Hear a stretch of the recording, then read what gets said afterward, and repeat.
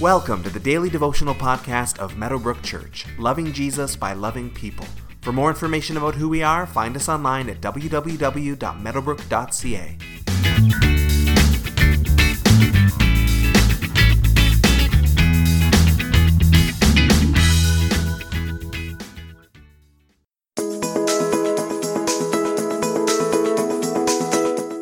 Well, folks, we have done it. We have come to the end of Matthew's Gospel. Today's passage is one of the most famous passages of the New Testament in evangelical circles, and it's a fitting end to Matthew's beautiful and powerful work. Matthew chapter 28, verses 16 through 20 says, "Then the 11 disciples went to Galilee, to the mountain where Jesus had told them to go. When they saw him, they worshipped him, but some doubted. Then Jesus came to them and said, 'All authority in heaven and on earth has been given to me. Therefore go and make disciples of all nations, baptizing them in the name of the Father and of the Son and of the Holy Spirit, and teaching them to obey everything I have commanded you. And surely I am with you always to the very end of the age.'" So as Matthew closes off his account of Christ's life, death, and resurrection, here we find the famous Great Commission. This is Jesus' final crystal clear explanation of what his disciples were to do next and what our role is in his great plan. These few verses are the mission of the church to which we all belong, and they are just as true for us as they were for those apostles over 2,000 years ago. As the resurrected Jesus meets his disciples, they respond to him with worship. This would be inappropriate towards a man, but it's very appropriate towards God. Still, some doubt, and it's an interesting detail that doesn't get explained anymore.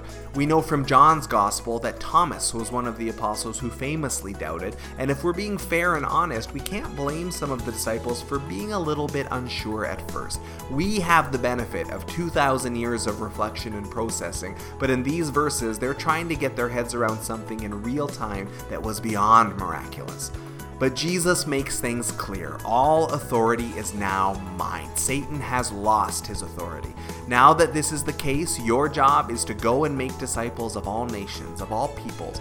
Go and spread this good news so that people can find salvation in Christ. Baptize them in the name of the Father, Son, and Spirit as a sign of this salvation. This is the mission of the church. It can look a lot of different ways. It can take a lot of different forms, but this is the church's job. And interestingly, Jesus doesn't say to go and teach people. A lot of churches just stop there at the teaching, but that's not really full discipleship. Teaching is involved, of course, and it's crucial, but what Jesus actually says is go and teach them to obey. It's not just about imparting knowledge, even divine knowledge, as important as that is. It's about teaching people about how to walk with Jesus, how to know him, how to encounter him, how to live their lives according to his teaching, how to obey him. This is what makes one a disciple, not just knowing, but obeying the Lord out of that knowing. And the best news is, Jesus says, that you won't be alone as you do this. Surely I am with you always to the very end of the age. One of the greatest encouragements in all of Scripture. This is not just a mission, it's a co-mission. We have a co-laborer with us as we do it, and he is greater than all of us combined. We can't do this alone. That was true for the apostles, and it is true for us as well.